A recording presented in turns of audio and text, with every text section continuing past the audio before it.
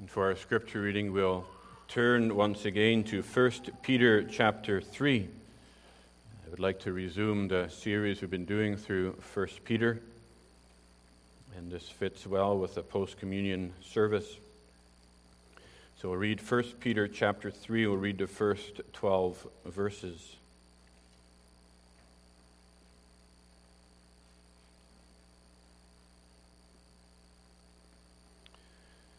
Wives, likewise, be submissive to your own husbands, that even if some do not obey the word, they, without a word, may be won by the conduct of their wives, when they observe your chaste conduct accompanied by fear.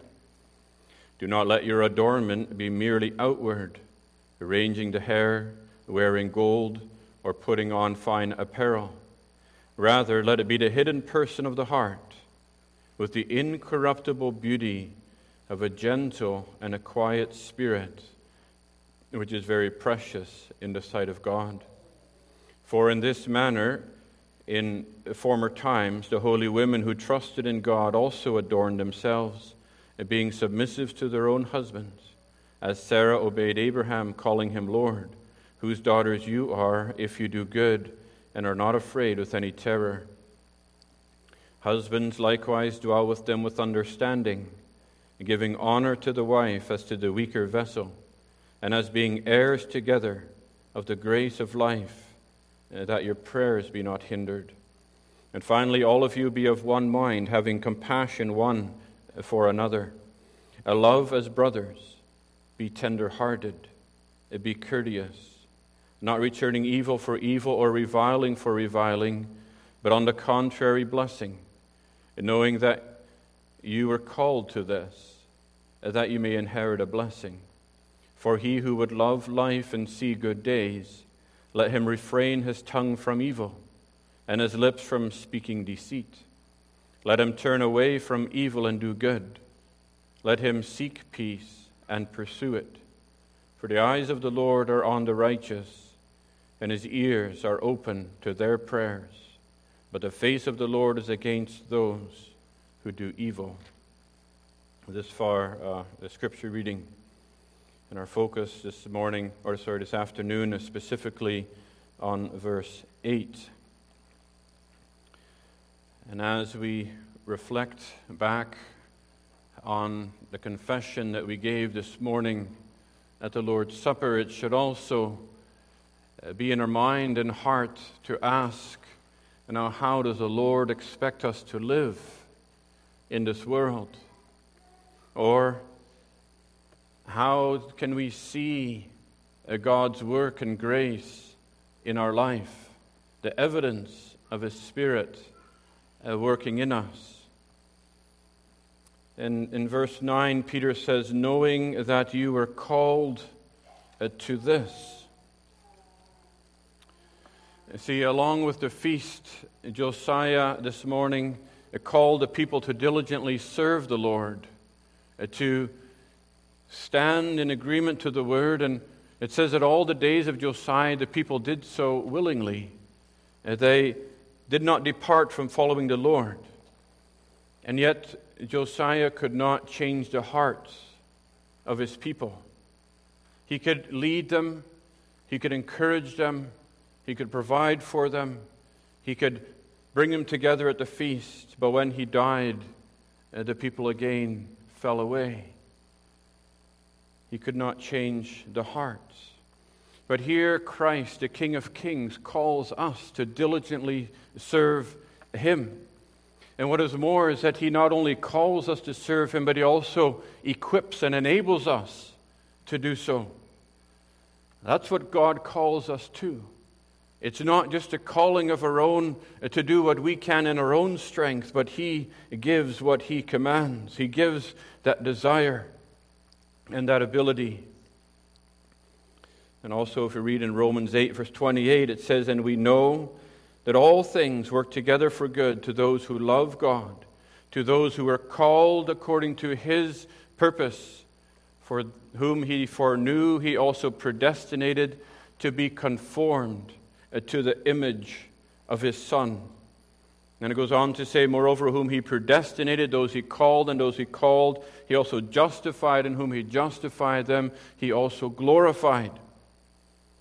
And so here we see that God uses everything in our life for that purpose, to conform us to the image of his Son, to Christ. And then the day will come when that glorification will be complete, and we will be with the Lord. And Psalm 17 says in verse 15, as for me, I will see your face in righteousness. I shall be satisfied when I awake in your likeness. And 1 John 3 verse 2 also says that when we see him, we shall be like him, glorified, conformed to his image perfectly.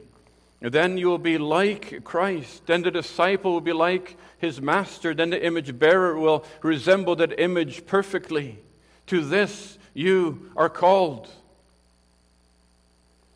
But we know that in this life we're not there yet, and that transformation takes place in this life. It begins at the moment of regeneration, when our hearts are turned from dead to life, and then you are being conformed to the image of Christ day by day. Then you begin to resemble Christ more and more in that knowledge, in that righteousness, that adherence to his law, and that holiness, that separation from sin. And what we wish to consider this afternoon is the attitude that we have in us, that our attitude begins to reveal that Christ is being formed in us. And so our theme is called to a Christ-like attitude. And it's specifically verse 8 we'll focus on today. And so our attitude is being conformed.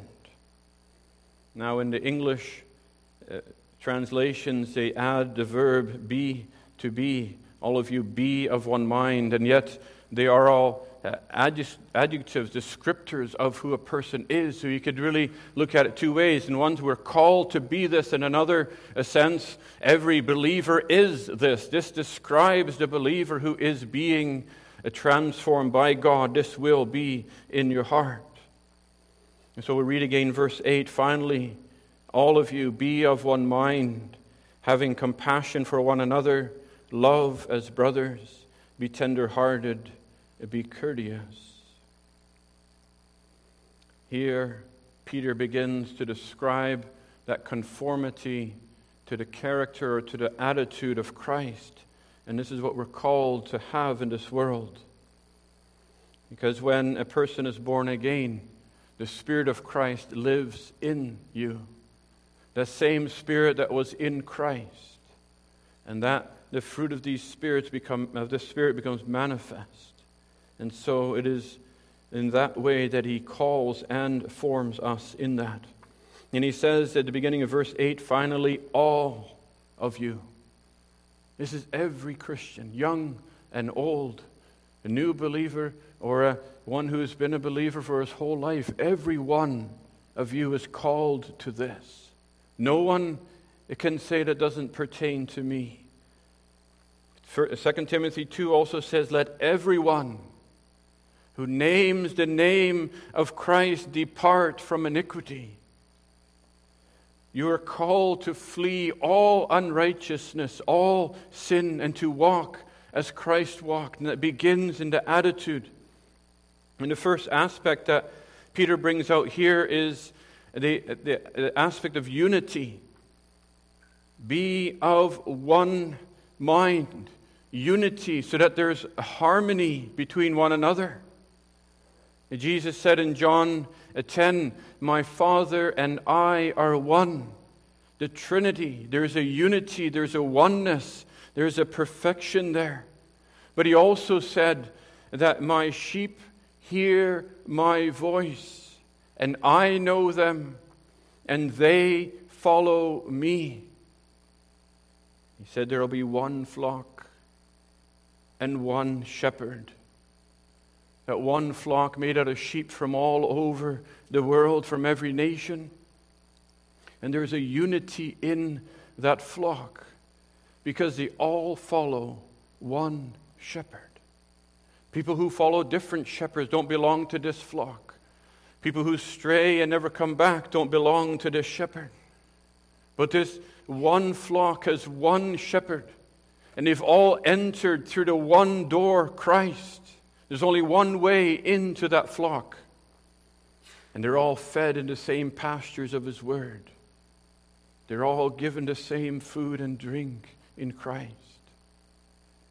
And they all know the same shepherd's voice, and when He calls, they come. And they're all individually cared for by the same shepherd. They're all secure under this one shepherd. There's a unity in the safety and the security that they experience. They're all protected by Him. Christ said, "No one shall be able to snatch them out of my hand." There's a unity in the equality of every sheep. If you think of how they all got there, they're all bought with the same price, with the same blood. They all belong equally to the same master.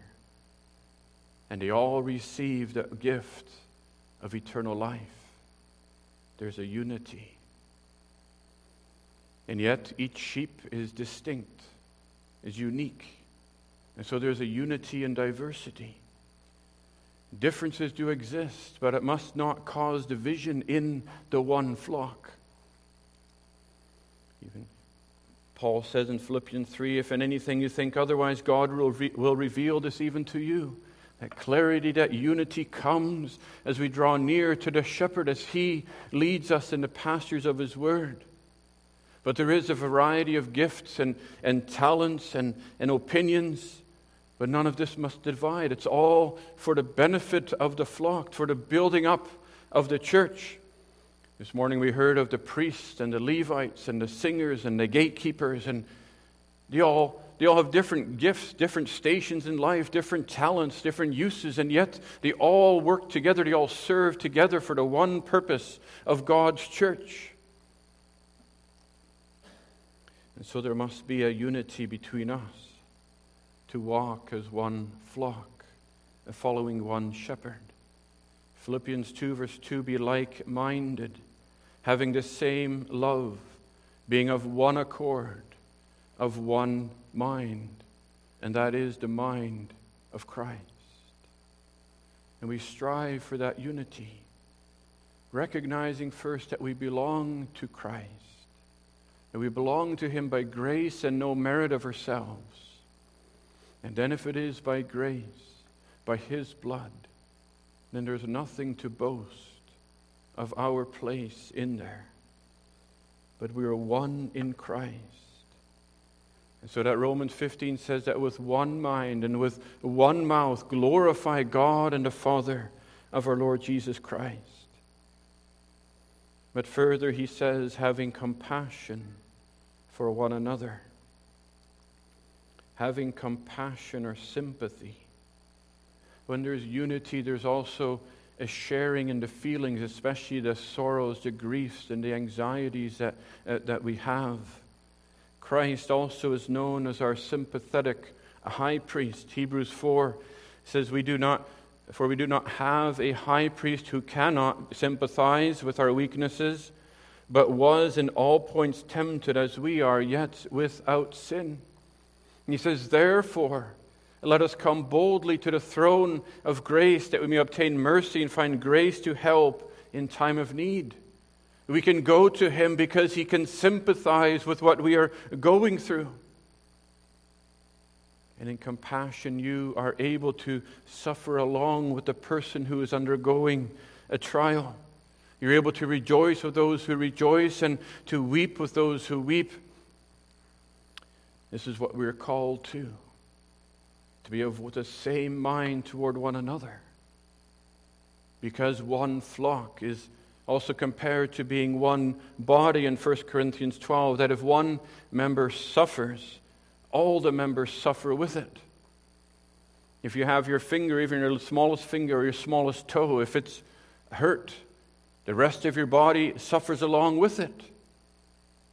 And so not one lamb of this flock can go missing without being noticed. Not one soul can be left unattended. Christ even goes after that one sheep that strays. Christ demonstrated this sympathy when he wept when Lazarus died. You can also see Jesus as he's walking down the road, and he met this funeral procession coming out of the city, and this widow was carrying the remains of her only son to the grave. And he had compassion on her. And he stopped, and he put his hand on that coffin, and then he also raised that boy from the dead. Now, we can't heal the sick or bring the dead to life, but we can sympathize with one another. And we can place ourselves in their shoes to see what they're going through. We can live along with them and help them as we can. Christ had compassion on the multitudes. He visited the sick mother of Peter, the daughter of Jairus. He comforted the woman with the sickness. And Christ, even today, shows sympathy to you. He knows your trials, your questions, your fears, your doubts, your angers, your weakness, your temptations, your sins. And He's there to comfort, to guide His sheep. You belong to that one flock, to give grace. Always there. He's also there to help and to teach those who are not yet in Christ, for He draws them to Himself. And so we're called to have compassion on one another as Christ, being conformed to His image. Love as brothers, Peter says. Love as brothers, or loving the brethren, the fellow believers.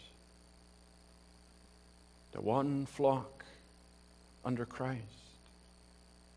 1 Peter 1 verse 22 says, have sincere love of the brethren. Love one another fervently with a pure heart. That's how Christ loved. There's a genuine love in the children of God to brothers and sisters in the Lord. And that is an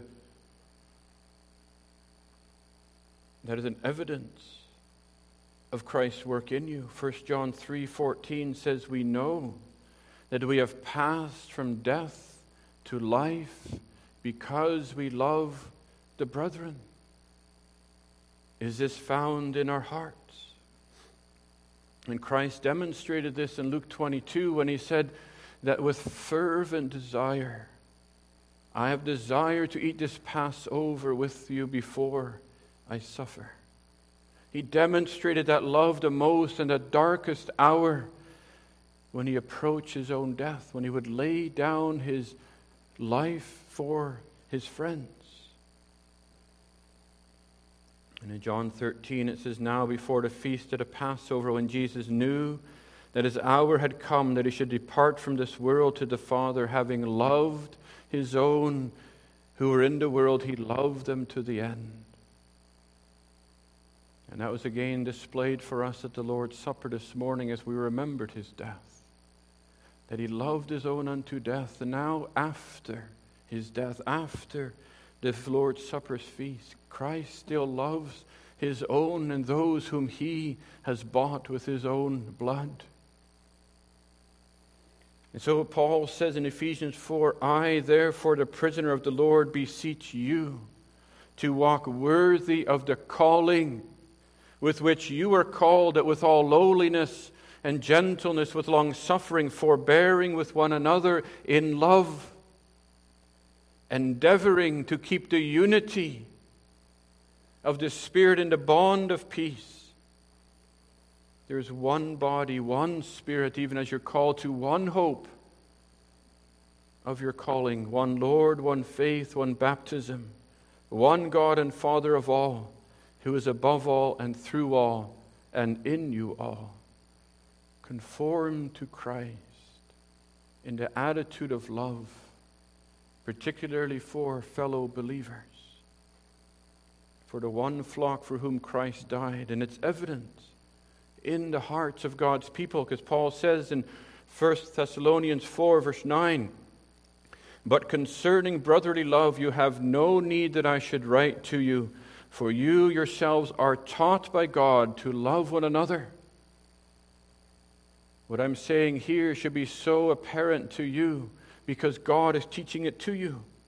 And yet Paul goes on to say, "And indeed you do so toward all the brethren who are in Macedonia." The evidence is there that they love the other brethren. But he says, "But we urge you, brethren, that you increase more and more." We need to aspire after this in our life. That you aspire to lead a quiet life, he says, to mind your own business, to work with your own hands as we commanded you, but that you may walk properly toward those who are outside, and you may lack nothing. He says we need to strive to increase in that love and that unity for the church of Christ.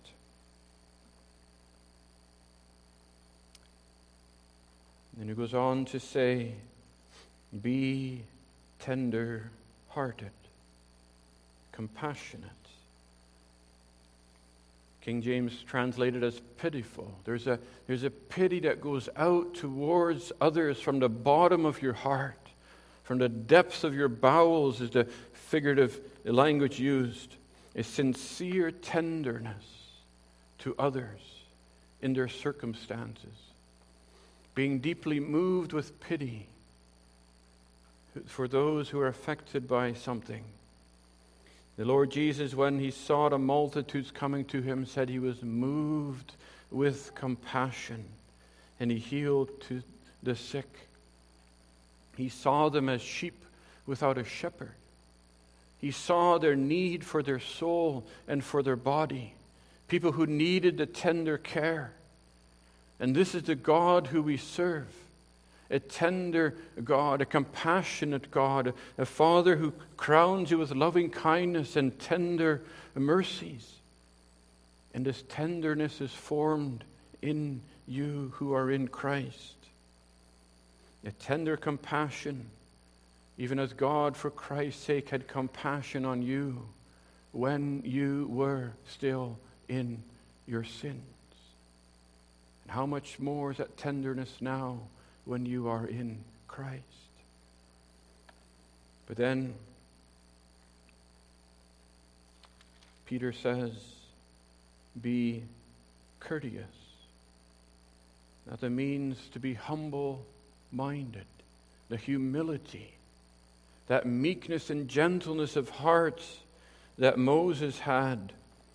And we read earlier there in verse 4 that we're called to that incorruptible beauty of a gentle and a quiet spirit, which is very precious in the sight of God. And the Lord Jesus himself said, "Take my yoke upon you and learn from me, for I am gentle and lowly in heart, and you will find rest to your souls."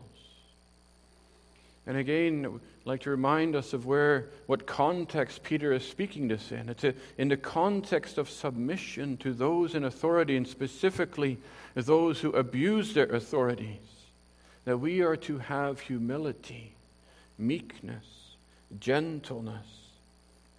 And later Peter will say in chapter 5, "Submit yourselves to your elders. All of you be submissive one to another, and be clothed in humility, for God resists the proud and gives grace to the humble." God gives grace to the humble because humility is the fruit of his Spirit. But we read in verse 12 that the face of the Lord is against those who do evil. He loves you for the sake of Christ alone. He is pleased with his people because he sees in them the righteousness of Christ. He sees in them the humility being formed, the fruit of the Spirit. And that humility is the fruit of that conformity to Christ. But if there's no humility, if there's no fruit, if there's no evidence of Christ's likeness, then the face of the Lord is against those who continue to do evil. against those who were not covered in his blood, as we heard this morning. And so he says, be clothed in humility. Our lives should be a picture. And the Lord Jesus gave us a picture. On the night that he was betrayed, he took that towel that no one else in the house was humble enough to take. And he wrapped that towel around his own waist. And he kneeled down in front of his disciples and took their dirty feet. And he washed them. Humility. Demonstrating a selfless attitude, selfless service, willing to take the least, willing to take the lowest place, even though he was the Son of God.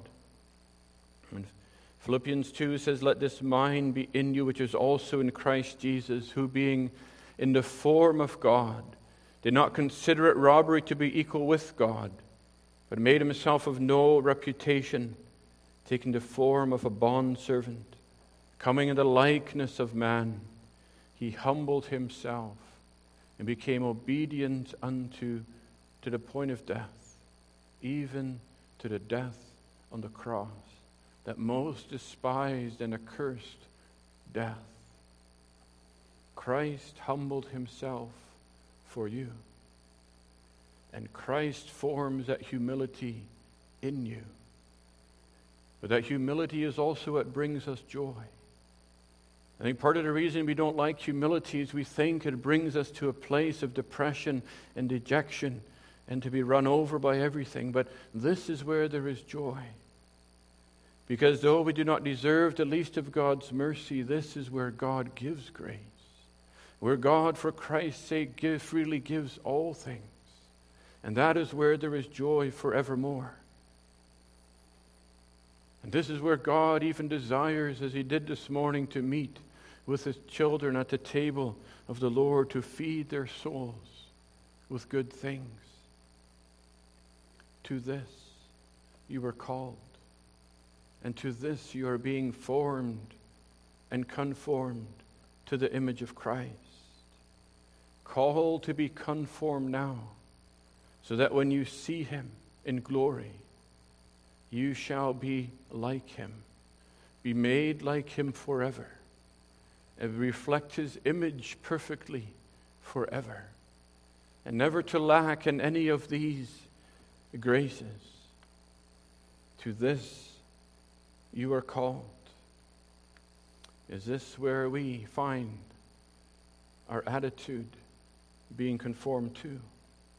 Is this the desire of our heart, even after being able to partake of the Lord's table, confessing again that he is our Lord, doing it in remembrance of him as the only atonement for all our sin?